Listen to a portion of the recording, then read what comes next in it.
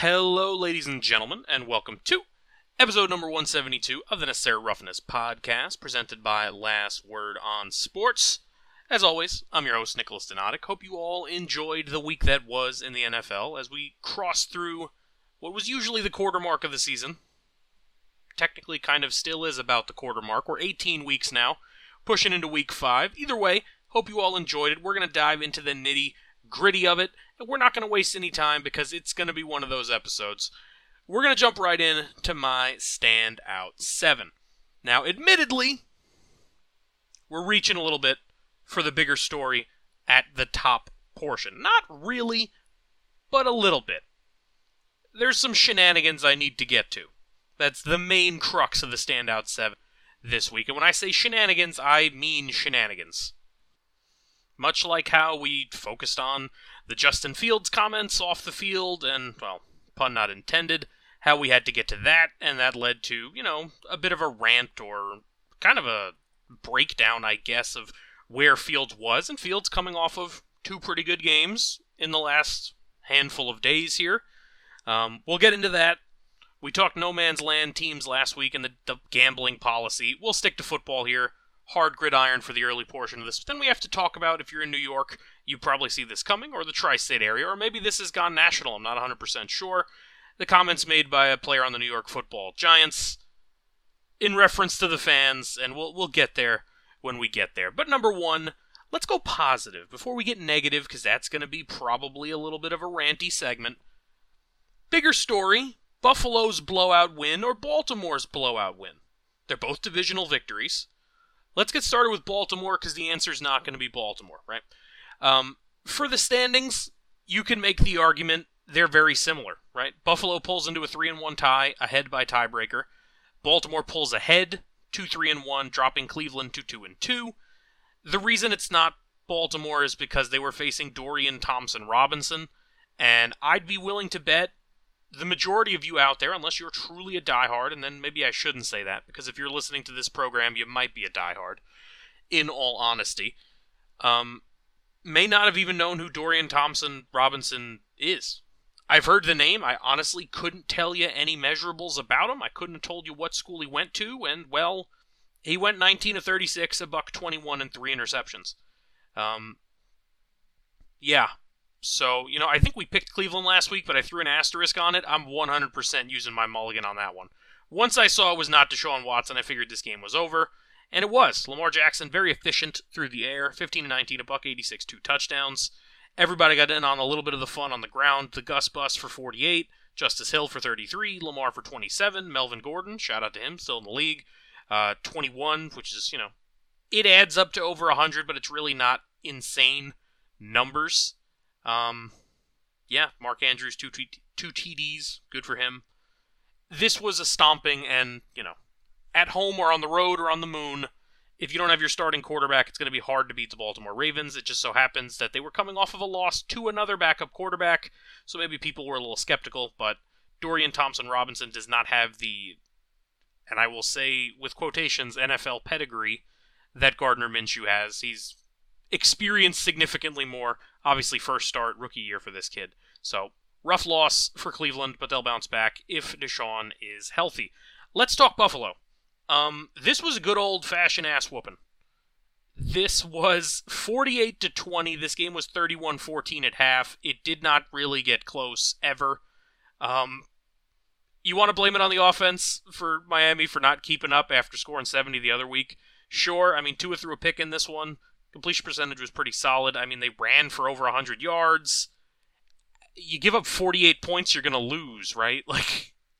That's just the way it is. Josh Allen, the complete and utter antithesis of his Week 1 performance in his other divisional matchup. Last time, he was turning the ball over left and right. He was a main contributor to why his team lost the game. This time, on the other hand, 21 of 25, as many incompletions as touchdown passes. 5 total TDs for him. He added 1 on the ground. Sprinkling a handful of yards here and there for Latavius Murray and James Cook and Damian Harris, who, by the way, is on the Bills. I didn't even realize. Stephon Diggs looked great. Gabe Davis had 60 yards. There was nothing the Bills did poorly in this game. Racked up a couple of sacks on the defensive side, interception. I mean, what more do you need? This was and we've used the phrase, and it's a little corny and a little played out if we're being honest, but I'll probably still wind up using it. There's levels to this, so to speak. This was pipe down over there. I don't care what you did to the Denver Broncos. We're still a Super Bowl contender. We are still the A side of this matchup. Right? Wow. Dominant victory. And you know what? It shut up a lot of people. And look, I said in last week's pick segment, if you weren't here, I'll fill you in. I leaned towards Miami because they just dropped 70 and they looked unbeatable. They were as hot as they could possibly be. Buffalo took them down a peg. All right, you know what that tells me? Buffalo, still the better squad. And this is without Von Miller, by the way. No Von Miller, not yet. When Von gets back in there, the Buffalo hype train that took off last year when they won the season opening game, it is going to rocket into the stratosphere, I imagine, barring injury and or setbacks. Number 2 in the standout 7, bigger victory. Look at this, positivity this week. Philly holding on, clutching to a win at home. Or Kansas City clutching to a win on the road. Wink, wink. Or perhaps a third contender that we'll get to after the fact. Let's start with the defending NFC champion Philadelphia Eagles. They played pretty solid. They pulled out to a lead here. They were down at half, 17-10. Pulled out to a lead in the third, and the fourth quarter was bonkers. A late comeback, and I was utterly shocked that when the Commanders tied this game, they did not go for 2. I was disappointed. I was genuinely disappointed that they did not go for 2 to win the game, because it was just the most riverboat run, you know what I mean? But no, they played it conservative, and I believe they got the ball in OT and just couldn't move it, and or couldn't get down deep enough. If memory serves, not a lot going on the ground. I mean, they racked up over 100, but 3 yards per carry for Brian Robinson Jr., 3 yards per carry for Antonio Gibson. It's still the Philadelphia Eagles. They're still a tremendous team. However, I mean, if you believe what was said in the offseason, that supposedly Taylor Heineke had to kind of help nudge the coaching staff into giving Sam Howell that Week 18 start to see what they have there, that is malpractice of the highest order, because the kid looks good. 29 of 41 for 290 and a touchdown in this game. Oh, by the way, we'll skip ahead. We'll talk about the Bears game later, but in that game, he goes 37 of 51, 388, 2 touchdowns and a pick. I mean, come on. Out of nowhere, right? Like, you guys weren't even going to give this guy a shot, whatever. Good win for the Eagles, considering it is, barring, except for the Giants, a relatively competitive division. Commanders dropping to 2-3 on Thursday night. Cowboys still at 3-1. They haven't faced each other head-to-head yet. This was a win that they didn't need to have, but it's good that they got it. And especially against a team that went into their house last year, ended their, bid of a perfect season. Didn't matter. They still went to the Super Bowl, but big win for Philly. Now, let's talk about the other portion of this past Super Bowl, the Kansas City Chiefs. I believe I said explicitly that Patrick Mahomes would have to turn the ball over 3, 4, maybe I exaggerated and said about 9 times for the Jets to win that game. Patrick Mahomes played awful. 18 of 30, 203, a touchdown and 2 picks. He played bad, right? And it was still 17-0 at one point in this game. Obviously, the bad plays came after. 20-12 at halftime, 20-20 going into the third quarter. Ending the third quarter. And if you want, we'll touch on the controversy, so to speak, at the end of the game here. Was there holding on I believe it was the left tackle on that play that Mahomes ran for 20? Hell, yeah. I mean, you guys have eyes, right? He held him. Yeah, of course he did. Is there holding on, what is it? What's the number that's, I think it was Mark Schlereth might have said it. I don't want to misattribute it.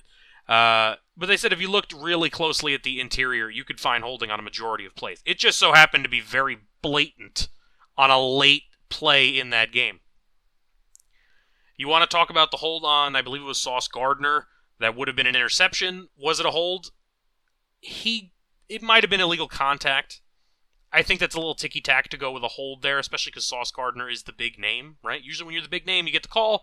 However, there is no bigger name than Patrick Mahomes and the Kansas City Chiefs. You want to call ref bias? That's life, guys. Like, if you're a professional sports fan, if you watch football, baseball, basketball, whatever, it is what it is, right?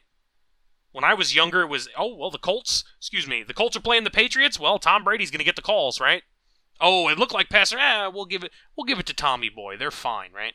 There's always a golden boy, there's always a golden goose, and there's always people that are rooting against them who are going to be angry when they get a call. That is the facts of life, right? If your team is facing a great ace in Major League Baseball and he's getting a little bit off the corner, you're going to be mad about it. You're going to say, oh, he's so good, he doesn't need the help, right? But it's the way it is. It's the way it is. I'm sorry, Jet fan. Look, I'm going to be real with you guys. Your season's not going anywhere. This was the best game Zach Wilson has played, and that'll parlay me into something else here. There's comments, I believe it was Rodney Harrison was ripping him, and Micah Parsons, you know what, shout out to Micah Parsons for coming to his defense. Quote Micah, you can't sit here and say you look at the tape and he's garbage. Like, you cannot say, you can say he's not a Mahomes tier, but you can't say he's not a good quarterback. He's a starting quarterback in the NFL. Micah Parsons comes to Zach Wilson's defense after NBC's Rodney Harrison calls him garbage in a post-game interview. I don't think Zach Wilson is a garbage-tier quarterback. I think, and I said this before after Rodgers went down, and I said they should have made a move, and I stand by that. If they plan on contending this year, they should consider making a move for a veteran. He just needs time to develop. Is he garbage? I don't know. It's too soon. He got drafted onto a team with a poor record, and all of a sudden their defense was really good last year. And Garrett Wilson was really good, and Sauce Gardner was really good. Well, he needs time to develop. He wasn't going to be really good fresh out. It just didn't happen that way. So, I mean, you want to call him garbage? Sure. I mean, he's not Aaron Rodgers. Yeah, that's the guy that should have been out there. If Aaron Rodgers was out there, Jets win that ball game, right? The Jets are playoff contenders at the least. But that's not where we are, right? A little overboard, especially to call him garbage after 28 of 39 for 245, 2 touchdowns. That's a good game for him. That shows me you pre-cooked those comments. Like, you wrote it down beforehand and you're like, well, I'm getting this one in here just anyway. Why not? Like, come on. What are we doing? Anyway, the real answer to, I had this phrased in my notes as bigger story, who survived, right? Philly survived in overtime. Kansas City survived with a little help from their friends at the end of regulation. The answer is the LA Chargers. Once again, in peculiar situations late in the ball game. Interesting. 24-17, going for 4th and 1 inside your own 40 with 3.5 to play. What did I say last week? And I beg of you, page through last week's episode. It might have been the week before. You know what? Let's take a peek real quick. We ranted about the Chargers relatively recently. The weeks blur together. I apologize. Yes, it was last week. Coming off of the Chargers-Viking games, I said, what happens when you make these weird decisions and you don't get punished? You keep doing it. And he did it again. And he didn't get punished. This is going to cost you guys games. It has in the past. Clock management and or weird decision-making. Charger fan, I know you're out there nodding. The three of you who might be listening, you're nodding along. You understand as well as I do. He's playing with fire. He being head coach of the Chargers, Brandon Staley, right? He's playing with fire. When you're going against Aiden O'Connell, who, again, we're talking about guys that you didn't expect to see start a game and or you might not have known who they were a couple weeks ago, that might be the guy, right? Who's that guy? 24, 39, 238 and a pick. Not awful for, first start for a rookie QB. Outplayed, arguably, Justin Herbert, who goes 13 of 24, a $167, a touchdown, and a pick, and he winds up with a splint on, I believe, his left middle finger in this game. We'll see if that affects him moving forward. We'll talk injury reports when we get into the pick'em portion at the tail end of the standout 7. Tail end of the episode, I should say. Either way, they're the biggest winner here.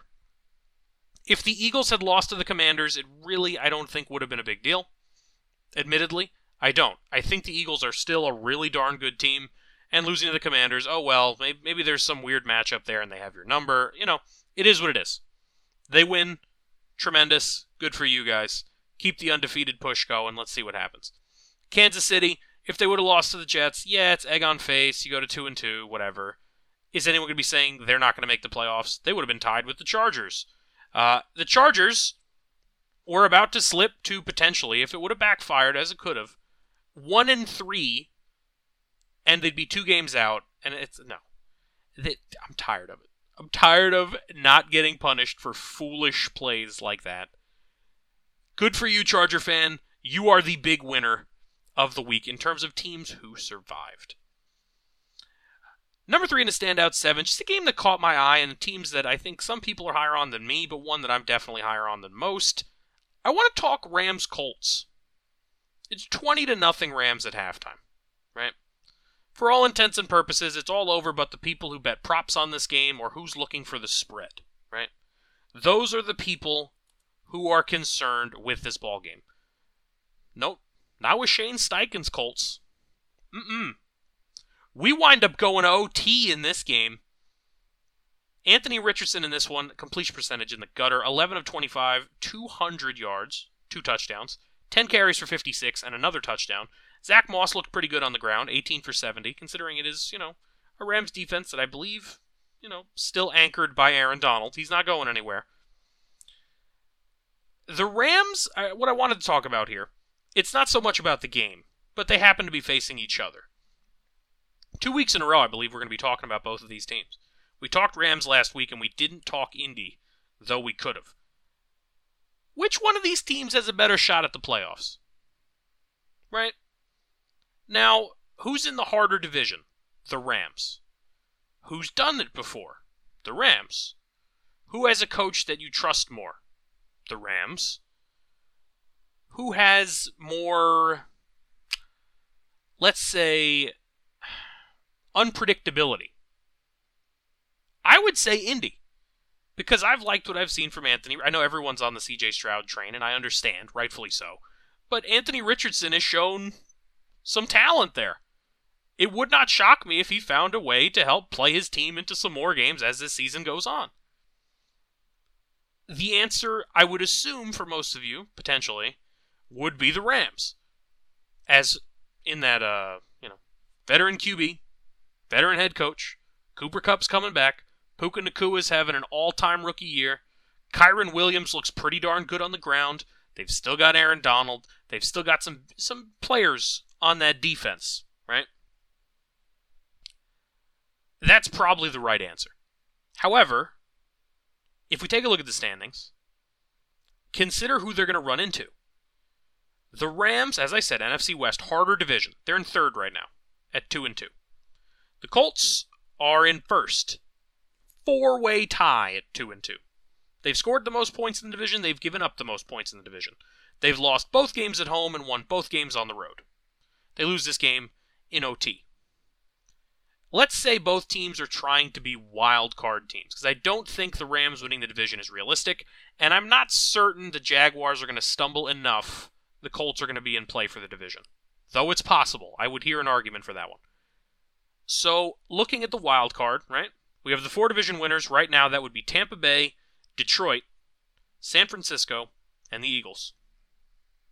The Rams, are they better than Dallas? Right now, I would say no, right? Are they better than Seattle? We can have a conversation. If Cooper Kupp's back healthy, I could see it, potentially. Are they better than Green Bay? These are just the teams in second place, by the way. Are they better than Green Bay? I would say yes. Are they better than Minnesota? I would say no. I think Minnesota's a better team on paper. Are they better than the Falcons and or the Saints? Well, if Derek Carr is going to be hurt, probably better than New Orleans. If Desmond Ritter's not going to continue to play decent, I would say, they're better than Atlanta. So they're right on the fringe. You look at the AFC, you also got to consider the Jets dealing with injuries. Is Herbert going to be affected by this middle finger injury? The Bengals are already 1-3. How is Joe Burrow moving forward? Division winners right now at the quarter point in the AFC. The Buffalo Bills, the Kansas City Chiefs, Baltimore Ravens, and those Colts. Let's say, for argument's sake, the Jaguars win that division. They're all tied at 2-2. Let's say, huh? Okay, so are the Colts potentially better than Miami? No. Are they potentially better than the Chargers? I would say no. However, with the late game decision-making of that Chargers team, anything is possible. Are they better than the Pittsburgh Steelers? Mitchell Trubisky may or may not be factoring into their season because Kenny Pickett had a knee injury, though supposedly it's not an ACL tear. He should be okay-ish. We'll find out. I like Pittsburgh's defense better. Pickett should be a little further along just by way of having had his rookie year already, but there's an argument, right? Cleveland without Nick Chubb. Is Watson going to be healthy this year? Obviously, he missed the last game. Toss it up. Then it comes down to, Tennessee? The Texans? I don't know. Maybe some of you out there screaming into your computer or your phone, either way, that, C.J. Stroud's played better than Richardson. Why aren't you talking about the Texans? Well, they didn't play the Rams this past week. But it's an interesting thought, because it's two teams you didn't expect to be in the playoff hunt necessarily. The Colts especially. I think either one could, at the least, play spoiler. Number 4 in the Standout 7, let's wrap up those primetime games. We talked Sunday Night Football. Let's talk Monday Night Football. What's there to talk about? The New York Giants looked awful. The Seattle Seahawks looked tremendous. And yet, the Giants drove down the field and had a chance to take the lead in the first quarter and had a chance to cut it to, let's say, conservatively 4 in the third quarter. I don't know. I don't know what it is with this New York Giants team. This is going to be a lost season because point blank, they're 1-3 right now. I will spoil this one for you in the pick'em portion. They're playing Miami. I am not picking the Giants to go to Miami and beat the Dolphins. Then they go to Buffalo. Then they play the Commanders, who right now look better than them.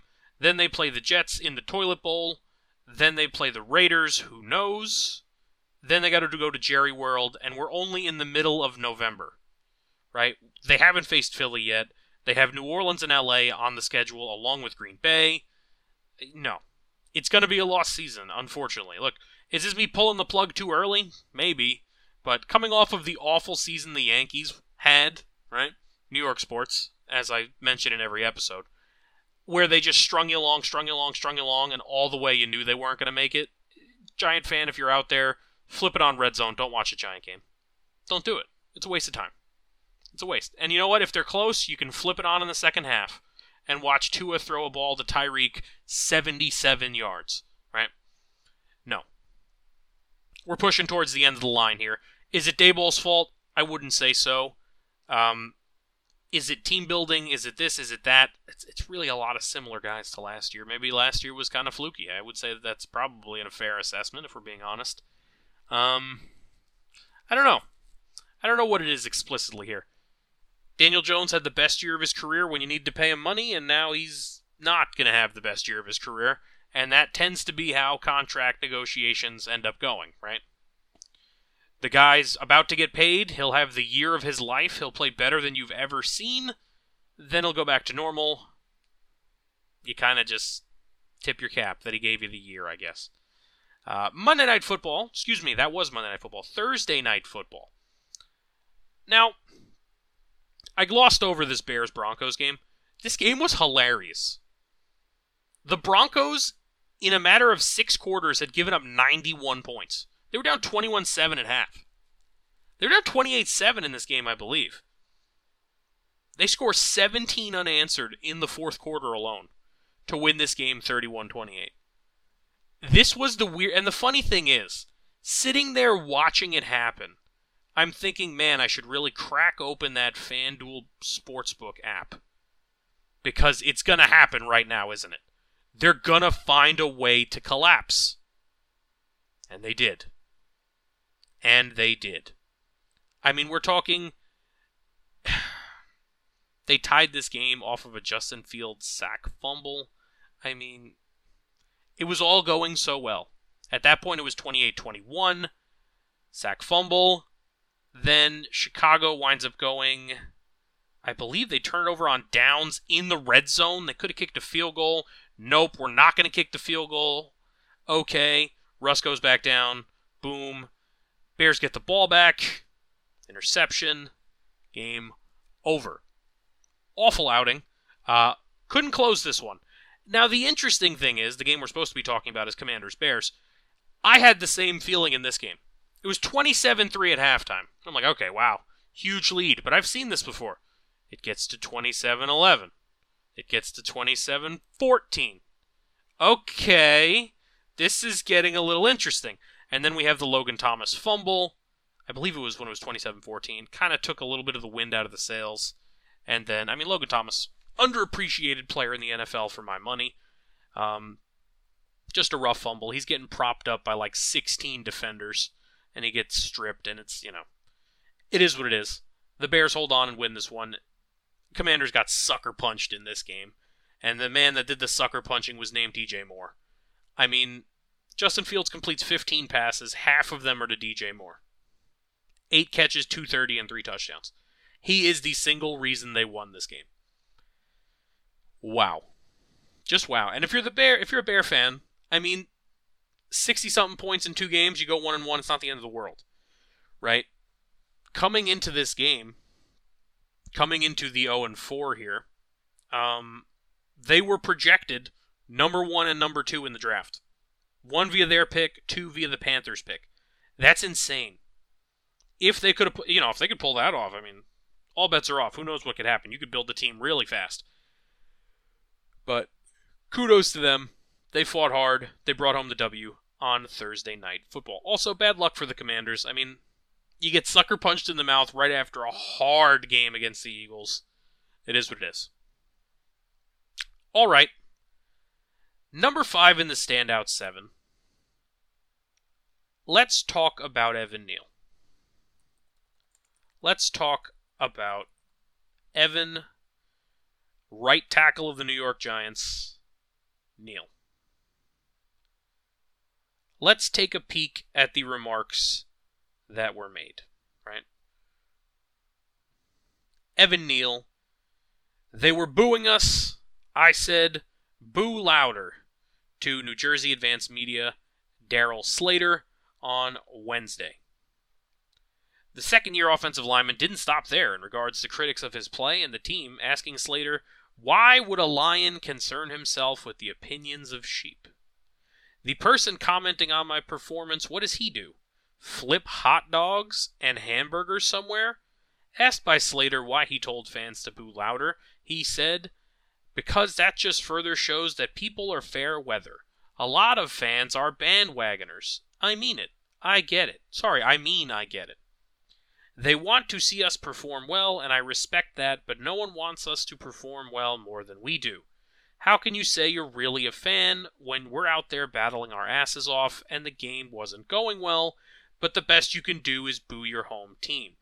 How much of a fan are you really? Nice. I'll let this is an article written by Jeremy Bergman of NFL.com. I'll let Jeremy Bergman carry this next thought before I give it. Here you go. Sorry, I lost it. Video loaded. Neal, who's allowed 25 pressures in 4 games, second most in the NFL, said he's quite aware that his fellow linemen need to be better for the Giants to turn the page. Daniel Jones got sacked, I believe, 11 times in that Monday Night Football game, by the way. 11 times. 11. 1-1. Now, if you have not heard these remarks before, do yourself a favor, go on YouTube and check out Don LaGreca, his remarks from the Michael Kay Show, defending the New York fan as he is inclined to do, and it's hard to not agree with him, right? I won't go on a rant. Obviously, it's not day of. We do our show once a week. But I have to weigh in on this one. Evan Neal, right? We just mentioned he's the second worst offensive lineman in terms of allowing quarterback pressures, right? 6'7", 340 pounds, to borrow from the undefeated Chael Sonnen. Before I met you, I didn't know they stacked crap that high. Right? This is preposterous. And I have several problems with this, and it's almost certainly going to derail parts of this episode. So skip ahead if you're not interested in ranting about an entitled NFL player. Here's the thing. One of the big issues I have with the guy is the remarks he's making about, oh, you're fair weather, oh, you're this, and then to go so far as to hit the, why would a lion concern himself with the opinion of sheep? You suck at your job. It's a front-facing job, dude. You suck at your job. That's all it is. People pay money to watch you do your job, and you suck at your job. Everyone listening right now can relate to having had a job, or whether it be an assignment in school or something you had to do if you played sports and you just did bad at it. Right? Own it. They didn't make you play poorly. Oh, I couldn't hear the calls, you know what I mean? Oh, I couldn't do this. Oh, it's the turf. A lion concerning himself with the opinion of sheep. And I notice a lot of people like to go to the age-old, to be the man in the arena, right? You're not a gladiator, dog. You're getting paid $20 million. Let's take a look at the spot rack real quick. 4 years, $24.551 million. $15.035 million signing bonus. You're getting paid to be a large man and stop large men from going to hit the actual talented guys. That's your job. That's why I think the Chael Sonnen quote is apropos. Didn't know they could stack crap that high. It's hilariously bad to lean on something like, you want to lash out at the fans? There's plenty of people that have done it. Plenty. Especially in New York. However, there's also people that just take the beating and then move on. They take the beating and they move. And look, is that the right thing to do? There is no right thing to do. You're getting paid more money than all of those people put together, damn near. If you take the combined income of one of those sections in the 300s where they're booing you and then left at halftime, you make more than that probably in, a couple games? Are they burger flippers? Maybe. Maybe they are. But you know, I cared enough to do a little research here on our boy Evan Neal. And I said, you're looking down on the little guy here. And as someone who is a descendant of the burger flipper lineage, I was intrigued. I said, what is Evan Neal doing? Okay, well, Evan Neal, 6'7", right? Big boy. Got some good genetics there, yeah? He worked real hard to get those genetics, Interesting. This is a quote from fanbuzz.com talking about Evan Neal. A couple of excerpts here for you. Sheila and Eddie Neal are Evan's biggest supporters, though that wasn't always evident to the public. I believe that would be his parents.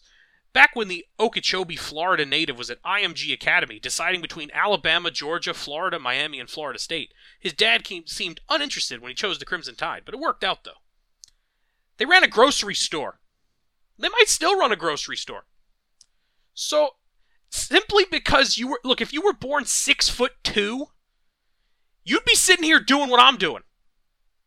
Yeah, you're 6'7", so you think that you're better than there's no skill in being tall. There's no skill. And I'm not going to be one of those guys, like people when they criticize, in the NBA, big men that can't shoot or yada, yada, yada. There's plenty you still have to do at that position. But the bar to entry is be big. You have your job because you're big. What talent is there in being 6'7"? Okay, so here we go. The other thing is, you were a blue chip prospect if you're getting recruited to all those schools. So you're looking down on the common man at 18, 19 years old at that point? Your parents ran a business. Normal, average old people. I know you had family members who were previously in the NFL, man. That's awesome. Good for you. You didn't do a damn thing for them to achieve those things. You didn't do a thing. Genetic lottery. You did it. You were born into a family that had some athletic gifts. Oh my goodness, good for you, buddy. You're the man. Number 1 pick. Yeah, pick 7. You're awesome. It's bizarre to me that someone would go to this isn't LeBron James getting criticized after the Dallas Mavericks collapse way back when, right? And you go, well, to be the man in the arena, kind of insinuating, oh, you guys can talk all this stuff you want, but I was out there, man, and I was, I'm the best. And at that point, he was one of the best players in the NBA. He's one of the best players ever. Evan Neal isn't one of the best players named Evan. You could get Lorenzo Neal, the former fullback, off his couch, wherever he is, and he'll put up the same stats as Evan Neal. He might be better. I mean, what are we doing here, guys? Like I said, I'm not going to completely jump on the rant thing, because I think Don's rant put it perfectly. If the guy makes the Pro Bowl, boo him. If they somehow win the Super Bowl with him, boo him. The fans were here before you. The fans will be here after you. Bottom line. You are not the first player to get booed. Matter of fact, you're an offensive lineman. I'd be willing to bet half the people in the stands don't even know who you are. You're a body. You are a big body whose job it is to make sure the actual skilled players that they're there to see can do their jobs. That's your job.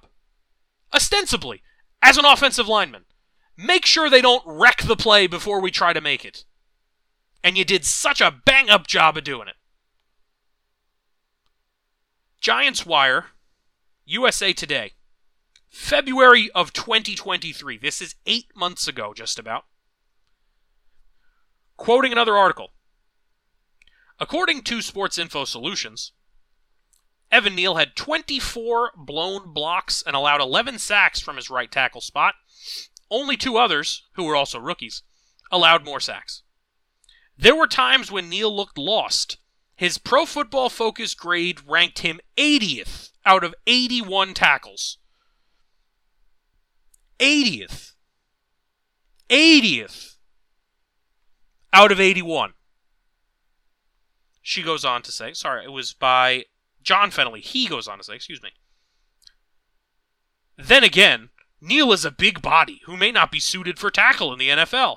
Giants fans remember Eric Flowers, another first-rounder, who was a bust as a tackle. I remember Eric Flowers. And correct me if I'm wrong, comment section wherever you're listening, or social media, all social media, at Nick Donadic, Nikdonadic. I don't remember Eric Flowers lashing out at the fans. I remember Eric Flowers just trying to do his job. And you know what? When Eric Flowers moved on, he got another position. I believe he was with the Washington then Redskins or football team. I don't recall what they were called at the time. But he played better. He did. Maybe it was the coaching, maybe it was this, maybe it's Maybelline. But you know what it wasn't? The crowd's fault. Because the crowd has no power over you. No matter what you may believe, they react to you. If you don't like them booing, play better.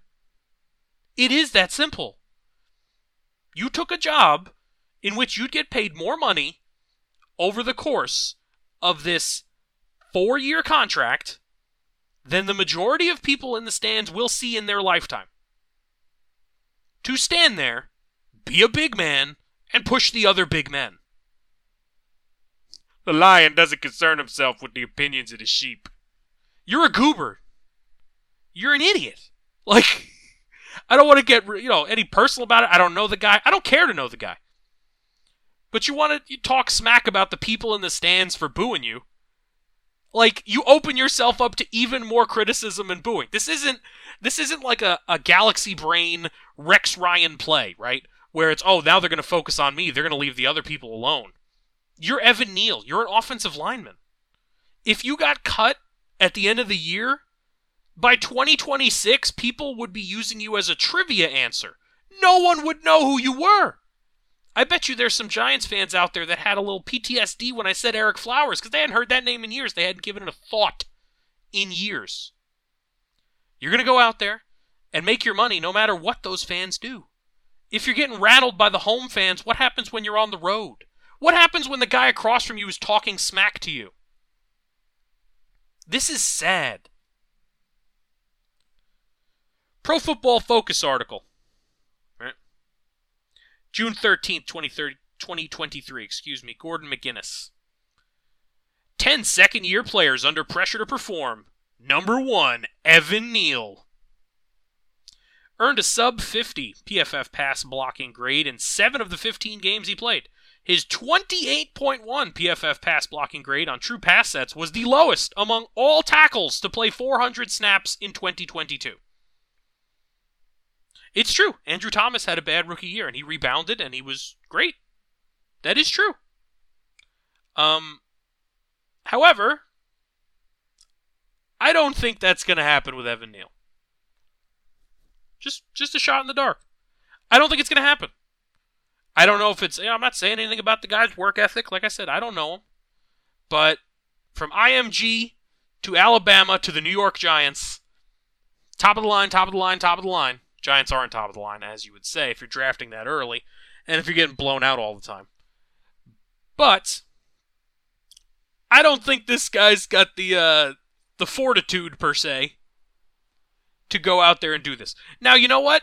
I said, gladly be proved wrong. Gladly. Go out there and succeed, Evan. Good for you. But, realistically, I don't curse on this show. I don't. It was never explicitly said to me not to curse on this show. But it was assumed, right? It's, family friendly and all that. But truly, the words that come out of people's mouths that I've heard throughout this week were not suitable for air, and I don't tend to disagree with a lot of them. It's ridiculous.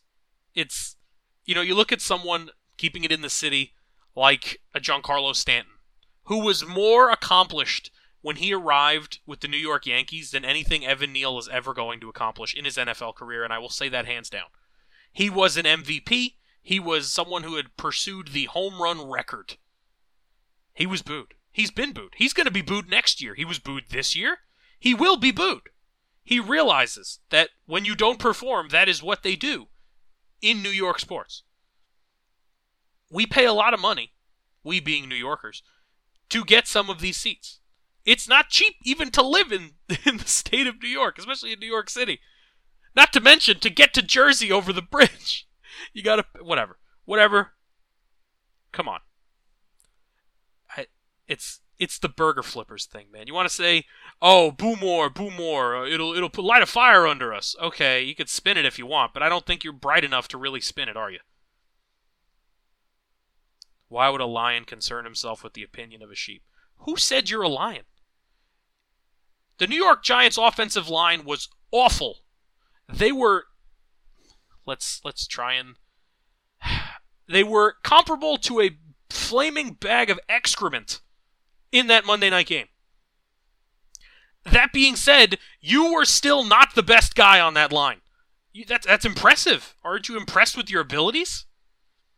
The line is so bad, and you still were not the best guy. But you're the lion, right? The team has 3 points in 2 home games. You're a lion, right? You're a hungry pack of lions, yeah. Oh my goodness. I can't wrap my brain around it. I truly can't wrap my brain around it. Okay, there's the Evan Neal rant. 6'7", 340 pounds. I did not know they could stack crap that high. Lord have mercy. Anyway, moving on to number 6 in the standout. 7, we're going to speed through a bunch of other stuff that, unfortunately, didn't get a chance to make the standout 7 because, well, this will be 6 and 7, let's say, because it is a lot of notes. Jonathan Taylor returning to practice for the Colts, saying he's healthy. Tremendous. Glad to see him out there. I think the Colts are a pretty good team. They could certainly use him. Jimmy G has cleared the concussion protocol. We'll get into if he's going to start when we talk about the Raiders matchup this week. Kenny Pickett, as we mentioned before, supposedly did not tear his ACL. It's a muscle strain and a bone bruise. Note that I made to myself here, New England definitely should have been on the no man's land list as well. Should have been on there. Worth noting, I have a call out to make. Didn't write down who it was on NFL Network. Did not care enough.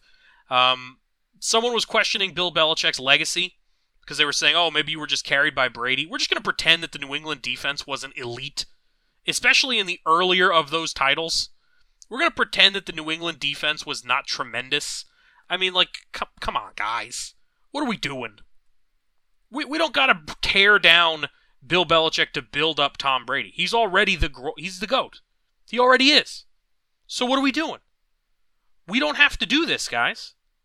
I mean, When did the Patriots defense lose them games? I'm waiting. Feel free, fill in the blanks, comment section, social media, wherever. I mean, we're talking Tom Brady's Super Bowls here. Like, let's take a peek.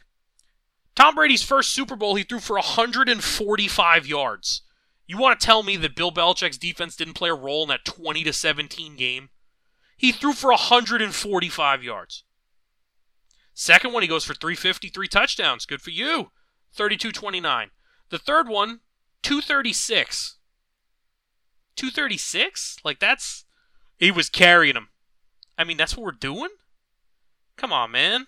3 interceptions McNabb threw in that game. 3! The Super Bowls they lose. Brady, 29 of 48. They lose to the Giants when they gave up 17. That's Bill's loss, right? That's Bill's fault? 21-17 in the next Giants one. Brady, 27 of 41, 276, and an interception and a 4-point loss. That's Bill's fault, though, right? That's Bill's fault? Okay. 28-24 victory over the Seahawks. Hey, look at Tom go. I feel like this is the games they were thinking of. Brady, 328, 4 touchdowns, 2 interceptions, right? And they could have lost this game. Except Bill's defense made a play at the goal line. And maybe Pete Carroll made a bad call. Whatever. The defense makes the play to win the game, right? Super Bowl against Atlanta. I'll give you that one. 43-62, 460. Yeah, I'll give you that one. No argument. The Super Bowl they lose to Philly. 28-48, 505, 3 touchdowns. Yeah, I'll give you that one. He played tremendous. How about this one? 13-3. Brady goes for 262 yards, no touchdowns, and a pick. You're going to stand there and tell me that Tom Brady is the reason they won that Super Bowl. 21-35, 262, no touchdowns, and a pick. I don't believe you. I feel like you're just talking. You're just talking to talk. Right? Like, what are we doing? What are we doing here? So let's take a peek at those Super Bowls here. Now, Tom Brady's been to about 62 of them, right? Tom Brady's been to 10 Super Bowls, 9 with New England. I can make the argument here, the first one against the Rams, the only one against the Rams. Oh, well, no, it is the first one against the Rams. First Super Bowl he went to, he throws for $145. I'm giving the nod to the defense over the offense. The second one, he goes for 350. Okay, fair enough. We'll call it 1-1. 24-21, he goes for 236. McNabb throws 3 interceptions. I'm giving the nod to the defense again. Both of those Giants losses are not tremendous performances by Tom Brady. 266 yards, 1 touchdown. 276 yards, 2 touchdowns, and a pick. A pick by Chase Blackburn, of all people. A guy that was teaching grade school in, I believe, Illinois weeks before. But it's a loss. We won't have to talk about it. I'll give you the Seattle one, even though, realistically, I shouldn't. It should be half and half because they did make the game-sealing play. I'll give you that one. I'll give you the Atlanta one. I'll give you the Philly one, which they lost. I'm taking the Rams one, the second one. Both Rams ones, right? So we're looking at Tom Brady with, 19 rings here? 3, 6, 7 Super Bowl rings. We're not talking about the Tampa Bay one. 6 rings in question. The first one I'm going defense. The third one I'm going defense. And the final one I'm going defense. And the ones they lost, 2 of them, the defense played pretty well. What are we doing here? You're going to say Bill Belichick's legacy is anchored to Brady? That's like saying Phil Jackson. Oh, well, Phil Jackson only coached great players. So only coach great players. That's why Kobe did so much in those years in between Phil Jackson. Right? Yeah, tremendous. Of course. Yeah. No, it all makes sense. Come on. That's a bonehead take. And I'm not saying it's all Bill either, by the way.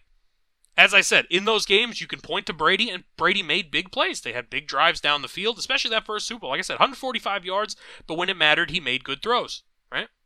They made good plays. But to say that, he was carried by Brady, it's such a lazy argument. It's so lazy. And for someone getting paid, like, infinitely more than the amount of money they're paying schlubs like me, right? We're ostensibly doing the same job. Except you get to go in front of millions of people and put your foot in your mouth. Come on. Coming out a little hot this week, ladies and gentlemen. Coming out a little hot. Continuing the stand-up 6/7 wrap-up here. Chandler Jones, cut by the Raiders and reportedly violated a protective order Unclear what's going on there. Apparently there's some mental health issues. Well, wishing the best for you, Chandler, wherever you are. He was also talking about how they had Aaron Hernandez killed, I think. I don't know what's going on. I don't know what's going on there. Additionally, some news that broke today. Teron Armstead of Miami going to IR. Also, Chase Claypool going to Miami for a 2025 6th. He's also being exchanged, including a 2025 7th from the Bears. Another report coming out that Caleb Williams reportedly said that he could make more money off of NIL and shenanigans, I'd assume, returning to USC than as a rookie in the NFL. And he said because of that, he could pick whatever team he wants. Supposedly, the teams he's interested in are the Cowboys, the Giants, the Vikings, the 49ers, and the Raiders. I would make the argument the Niners wouldn't be interested, obviously. The Cowboys would not be interested. The Raiders should be interested. The Vikings probably should be, as we're at the tail end of Kirk Cousins, and the Giants anchored themselves to Daniel Jones. But if they find themselves in position to take a Heisman winner, they should consider it.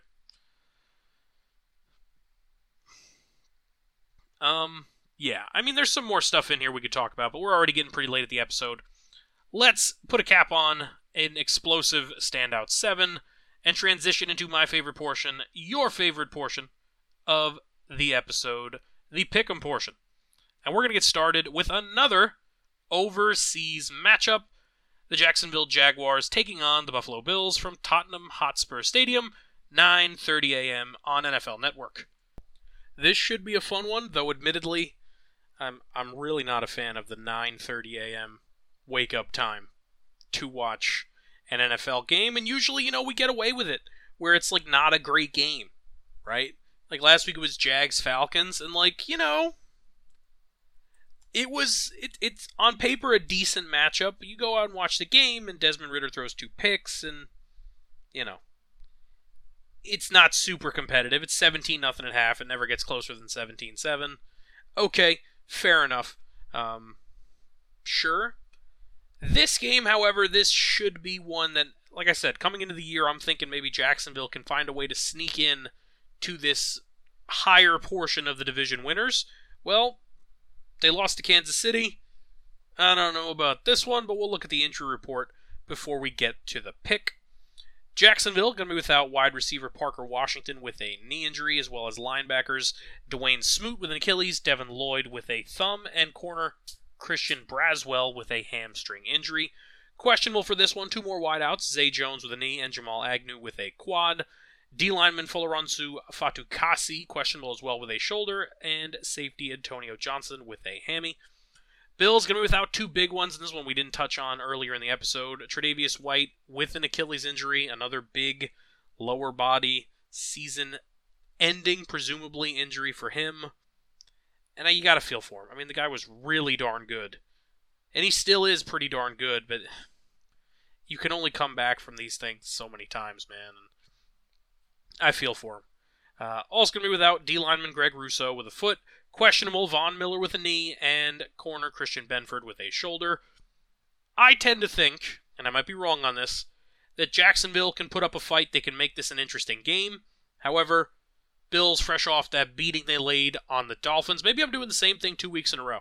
Last week I took the Dolphins because I was like, oh man, they beat down the Broncos, and they're going to go out there and beat the Bills. Now I'm thinking, oh well, the Bills just beat down the Dolphins. No, but in all seriousness, I'm taking Buffalo to win this one across the pond. Next, we got a matchup that for many years looked like it might be a Super Bowl matchup, but we never got it. Now, the teams look a little different as the New Orleans Saints head to Foxborough to take on the New England Patriots. Laundry list from either side on the injury report. Saints going to be without tight end Juwan Johnson with a calf injury, offensive lineman Landon Young with a hip, and safety Lonnie Johnson with a hammy. Questionable, their QB Derek Carr with a shoulder, offensive lineman Andrews Pete with a concussion, and James Hurst with an ankle, as well as corner Paulson Adebo with a hamstring injury as well. Patriots going to be without linebacker Matt Judon with an elbow, big injury for a key pass rusher for them, as well as corner Christian Gonzalez with a shoulder. He's been playing great, and it's really a shame. I believe he might be done for the year. They bring in J.C. Jackson via trade, who they let go via free agency, and he didn't play so great for the Chargers, and he was nicked up. He's back. Maybe what's the opposite of a change of scenery? A return to scenery? Maybe that'll help him out a little bit, filling in. Questionable, a lot of players for the New England Patriots. Running back Ramondre Stevenson with a thigh injury. Offensive lineman Trent Brown, Riley Reif, and Cole Strange with a chest, knee, and knee respectively. 3 D linemen, Christian Barmore with a knee, Trey Flowers with a foot, Davin Godcho, with an ankle, and 3 DBs, Jonathan Jones with an ankle, Sean Wade with a shoulder, and Cody Davis with a knee injury. I'm going to go Saints on the road in this one. I'm a little skeptical of my own pick. I think the Saints team is pretty darn good. Kamara's going to be back. Is Carr going to be good enough, healthy enough for them to pull something together here, or is this going to kind of linger throughout the season? Only time will tell, but I'll bet on them. I'll take New Orleans to pull off a win on the road. Next, we have an AFC South matchup as the Tennessee Titans head to Indy to take on Anthony Richardson and the Colts in a battle of the 2-2 teams, which is what you get in this division, because as I said before, they're all 2-2. Titans going to be without wide receiver Treylon Burks with a knee injury, offensive lineman Nick Petit-Frere with a non-injury related move, I guess you'd call it. D lineman Tyre Tart with a toe, and linebacker Luke Gifford with a hammy. Colts going to be without left tackle Bernard Raymond with a concussion, outside linebacker Shaq Leonard with a groin injury, and DN Kwity Paye, who's also in the concussion protocol. Questionable for this one, the returning running back star Jonathan Taylor. Not certain Taylor's going to be out there for this one, but time will tell. We'll find out probably closer to kickoff, right? Maybe Saturday night, Sunday morning. Anyway, for this one, I've said before I'm not super high on the Titans, to the point where, honestly, we didn't even discuss what we honestly could have and should have found a spot for, the Tennessee Titans dismantling the Cincinnati Bengals systematically. I mean, Joe Burrow throws for $165 in this game. Tannehill, 18 of 25, 240 and a touch. Derrick Henry throws for a touchdown, runs for a touchdown, goes for $122 on the ground. They look like the Titans that were not only division contenders, they were division winners, and they were title contenders in the AFC. Gives me a little bit of cause to pause in this one. I'm leaning towards the Colts. I'm a Colts guy. I'll go down with the ship. I just told you I think they can be a good team. I think they can contend. The least I could do for one episode is take a flyer on them and take them to win what could be a big game at home. Keeping it divisional, the AFC North sees a big matchup from the Baltimore Ravens and the Pittsburgh Steelers at not Heinz Field, but Acrisure Stadium. The Ravens going to be without outside linebacker Odafe Owe with an ankle injury, safety Darryl Worley with a shoulder, doubtful offensive lineman Morgan Moses with a shoulder, questionable 2 running backs, Justice Hill with a foot and a hammy, as well as Keaton Mitchell with a shoulder, Odell Beckham with that ankle injury that they said would be a quick one, and we're pushing towards 3 weeks, and corner Marlon Humphrey with a foot injury.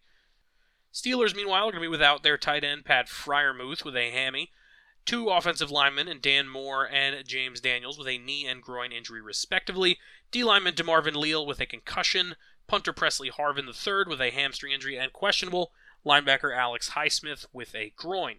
Now, notably, Kenny Pickett not listed on this injury report. Not listed. Cleared to start. I'm still taking Baltimore. I'm a Kenny Pickett fan of sorts, though admittedly the calls I've seen him for Matt Canada's job, the fact that a lot of people think that really this offense is not clicking, and I can't really argue with them. They tend to blame the play calling and this, that, and the third, and you know what? Change will come eventually, but if it's just going to be the way it is, I can't really pick them to pull off what should be a pretty big upset if they were to. Give me Baltimore to win this one on the road. Next, we got a battle of the Big Cats as Bryce Young leads the Carolina Panthers to Detroit to take on Dan Campbell's Lions. Panthers going to be without tight end Stephen Sullivan with a hip injury, offensive lineman Austin Corbett with a knee, and safety Xavier Woods with a hammy. Questionable, corner Dante Jackson with a shoulder. A whole heaping of players on the injury report for the Detroit Lions, who entered this one at 3-1, by the way, trying to grab the reins of that NFC North division. They're going to be without their fullback, Jason Capindo, with a knee injury, DB Brian Branch with an ankle as well. Doubtful, their star receiver, Amon-Ra St. Brown, with an abdominal injury, as well as tight end James Mitchell with a hammy. Questionable, their young running back, Jahmyr Gibbs, with a hamstring injury. Wide receiver Josh Reynolds with a groin. Jamison Williams, non-injury related. as well as 2 offensive linemen, Taylor Decker with an ankle and their guard Vaitai with a knee, linebacker Julian Okwara with a shoulder, corner Emmanuel Mosley with a knee/hammy, and Kirby Joseph at safety with a hip injury. That is an army of players on the injury report for the Detroit Lions. Carolina's got to win eventually, right? You'd think they've got to win eventually. It's hard to go winless in the NFL, but I don't think they win this one. Give me Detroit to hold serve and win at home. Next, the Houston Texans head to Atlanta to take on the Atlanta Falcons. Texans, overachieving, playing better than people thought. Falcons, kind of the other side of the coin. They're 2-2, but it's been really hit or miss early in this season. Falcons listing nobody on their injury report here, per NFL.com, as per usual. Texans, on the other hand, they're going to be without offensive lineman Josh Jones with a hand injury. Linebacker Christian Harris is in the concussion protocol, so he's going to miss this one as well. Questionable wide receiver John Mechie III with an illness. Offensive lineman Laramie Tunsil with a knee. Defensive lineman Malik Collins with an abdominal injury. Linebacker Jake Hansen with a neck. And corner Shaq Griffin with a calf injury. Now, admittedly, I, especially late last season, kind of bought in to the Atlanta Falcons. And right now, I don't think they're that bad, but I'm a little disappointed in the way their offense has, like, Bijan Robinson looks good, right? He looks pretty good. We've seen some flashes here and there. I'm not blaming him. Kyle Pitts, we know the athleticism that's there. I like Drake London, but they're not really getting a whole bunch out of the quarterback position. And I can't necessarily blame Desmond Ridder, because if we're being honest, and these stats are impressive to be this close. Last year in 4 games, Desmond Ridder, 73 of 115, 63.5% completion percentage. He goes for 708 yards through the air, 2 touchdowns, no picks, and I believe he ran for 64 yards on 16 carries.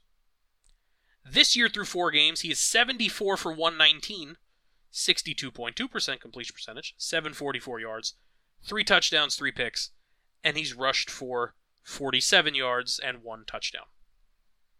Remarkably close.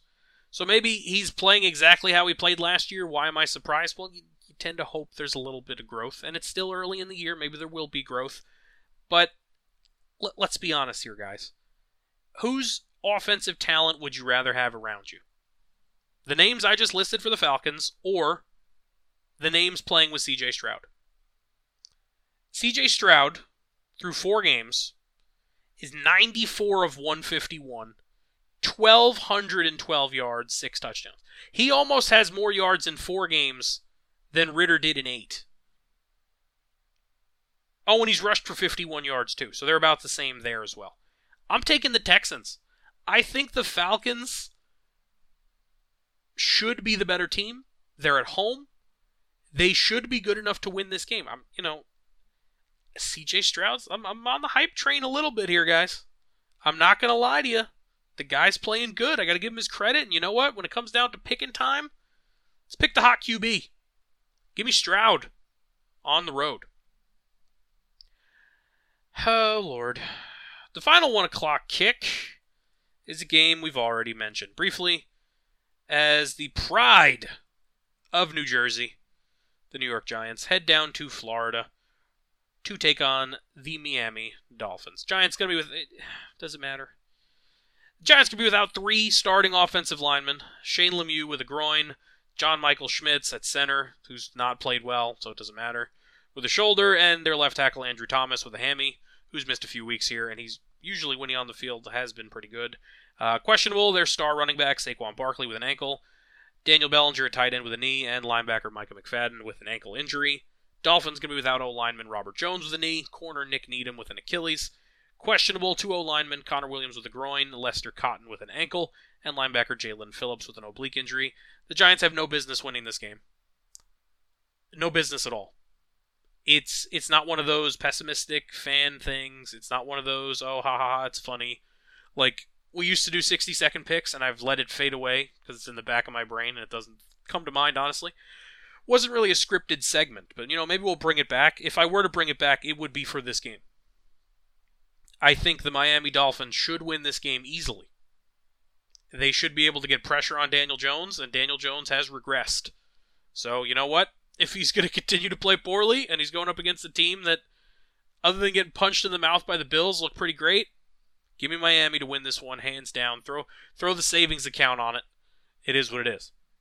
Next, we move into a slightly more inflated mid-afternoon slate. We have two 4:05 kicks this time. The Cincinnati Bengals head to Arizona to take on the Cardinals. Bengals going to be without linebacker Akeem Davis-Gaither with a knee injury. Questionable wide receiver T. Higgins with a rib injury. DN Trey Hendrickson, a big pass rusher for them with a back. And two corners, Chidobe Awuzie with a back injury as well. And Cam Taylor-Britt, who's in the concussion protocol. Cardinals going to be without D lineman Jonathan Ledbetter with a finger injury, as well as corner Garrett Williams with a knee. Questionable running back Keontae Ingram with a neck injury. Two O-linemen, Dennis Daly with an ankle, and Will Hernandez, former Giant, with a back, as well as linebacker Josh Woods with an ankle. I know the Bengals have been playing bad. I do. I know the Cardinals have been playing better. I do. I can't pick the Cardinals in this game, right? Like, if you took the logo off the helmets and you took the names off the jerseys, I would say the Cardinals are easily the better team. They have played better, but they have no reason to be. They shouldn't be. There's no way. I'm taking the Bengals, but if they lose to the Cardinals, I might have to start putting them on the Kirk Cousins sort of list where, you know what, we gotta think everything's going to go wrong because that's the way it's going for them. Next, the Philadelphia Eagles head to SoFi Stadium, also at 4:05, to take on the LA Rams. Eagles going to be without offensive lineman Cam Jurgens with a foot injury, defensive lineman Fletcher Cox with a back, and Marlon Tuipulotu with a triceps injury, as well as safety Sidney Brown with a hammy. Questionable wide receiver Britton Covey with a concussion. Rams going to be without O-lineman Joe Noteboom with a groin injury. Doubtful D-lineman Desjuan Johnson, with a thumb injury. And questionable, another O-lineman, Alaric Johnson, with a hammy. Got to take Philly on the road here. I was talking about how the Rams are looking pretty good. Not certain if Kupp's going to be back for this one, right? Taking a look at Cooper Kupp here. Sean McVay expects him to play. If Kupp's going to play and Nakua's going to continue to play well, Matt Stafford's probably going to throw for about 400 yards in this game, something crazy maybe. That being said, the Eagles are the better team. They'll find a way. Give me Philly on the road.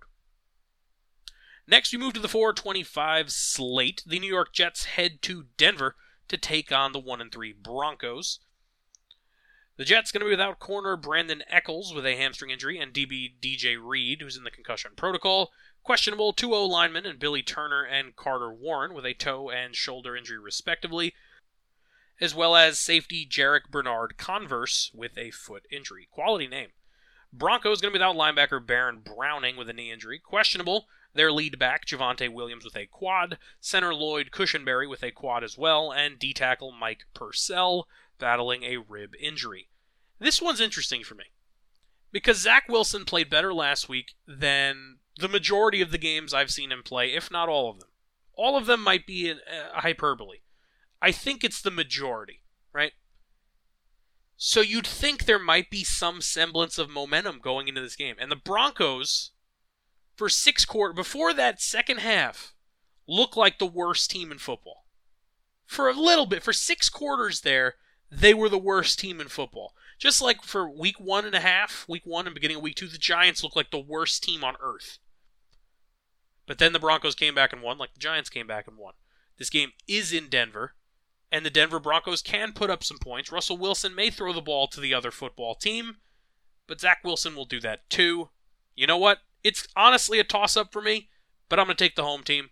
Give me Russell Wilson and the Broncos to win this one at home.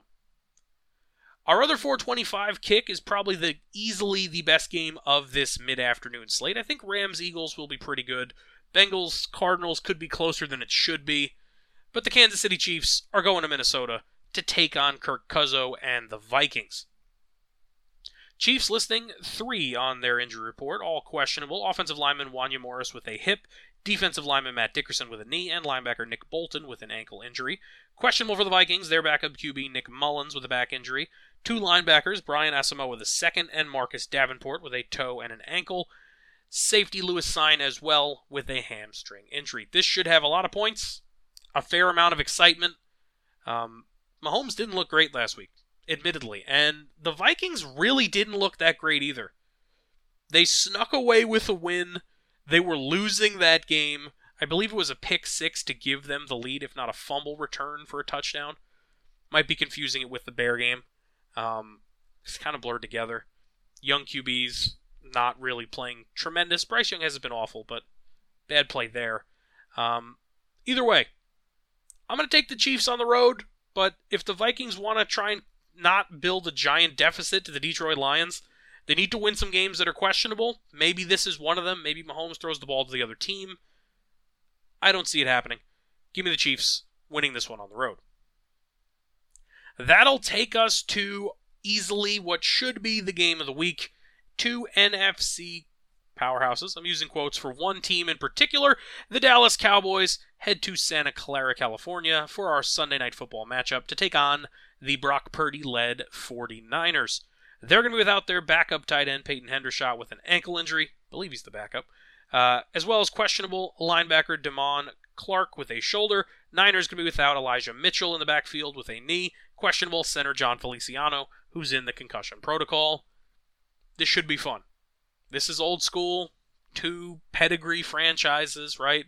This is, I don't know. I don't know if I'd go like Yankee Red Sox or something of that kind, but it's two teams that faced off quite a bit back when they were both really good.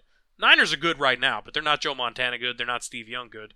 And the Cowboys damn sure ain't Emmitt Smith, Michael Irvin, Troy Aikman good.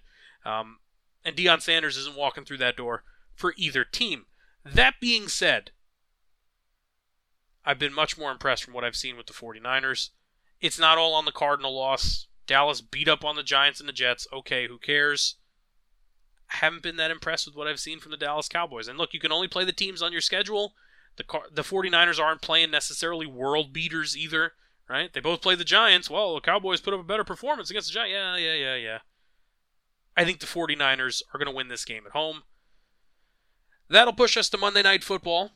We've got the Green Bay Packers heading to Vegas to take on what should be the Jimmy Garoppolo-led Raiders. I'll take the Packers on the road, I guess. You know what? I'm on the fence for this game. Because I think the Packers should just be able to try and run the ball. But you know what? I'm flipping the pick.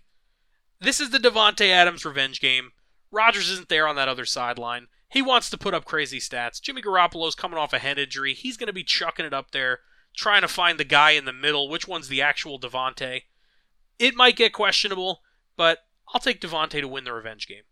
Right? Last week, Calvin Ridley won his revenge game. Guys like to go out there and do that. Beat your old team. You pushed your way out. Show them that they were, you did what's right. They're missing you, yada, yada, yada. Look good in front of the ex-girlfriend sort of thing. You know what? Give me the Raiders to win this one at home, against my better judgment. Next, we've got an AFC West matchup, our final game of the week, the Week 6 Thursday Night Football game. The Denver Broncos, fresh off their game against the Jets, head to Arrowhead to take on the Chiefs. No, I'm not picking the Broncos, guys. I can't do it. I can't do it. I'm not a Bronco believer, and even if I were, this would probably be one of the games I would not believe in them. This is a rough one. Short rest, Kansas City, No, I can't do it. I can't do it. Give me the Denver Broncos to lose this one. Fairly easily, I would argue. Chiefs at home. And that'll bring us to the end of the pick'em portion of this week's episode. Thanks for joining us. Episode number 172 of the Necessary Roughness Podcast, presented by Last Word on Sports. As usual, you know the deal by now. If it's your first episode, I'll clue you in. If you've been around, stick around. Every Friday night, we're going to be breaking down the past week's action. Perhaps go on some rants and tangents like we have the last couple of weeks. It tends to happen. But either way, we'll pick Week 6's games. And we'll break down the primetime games and all the happenings and goings-on of the next handful of days.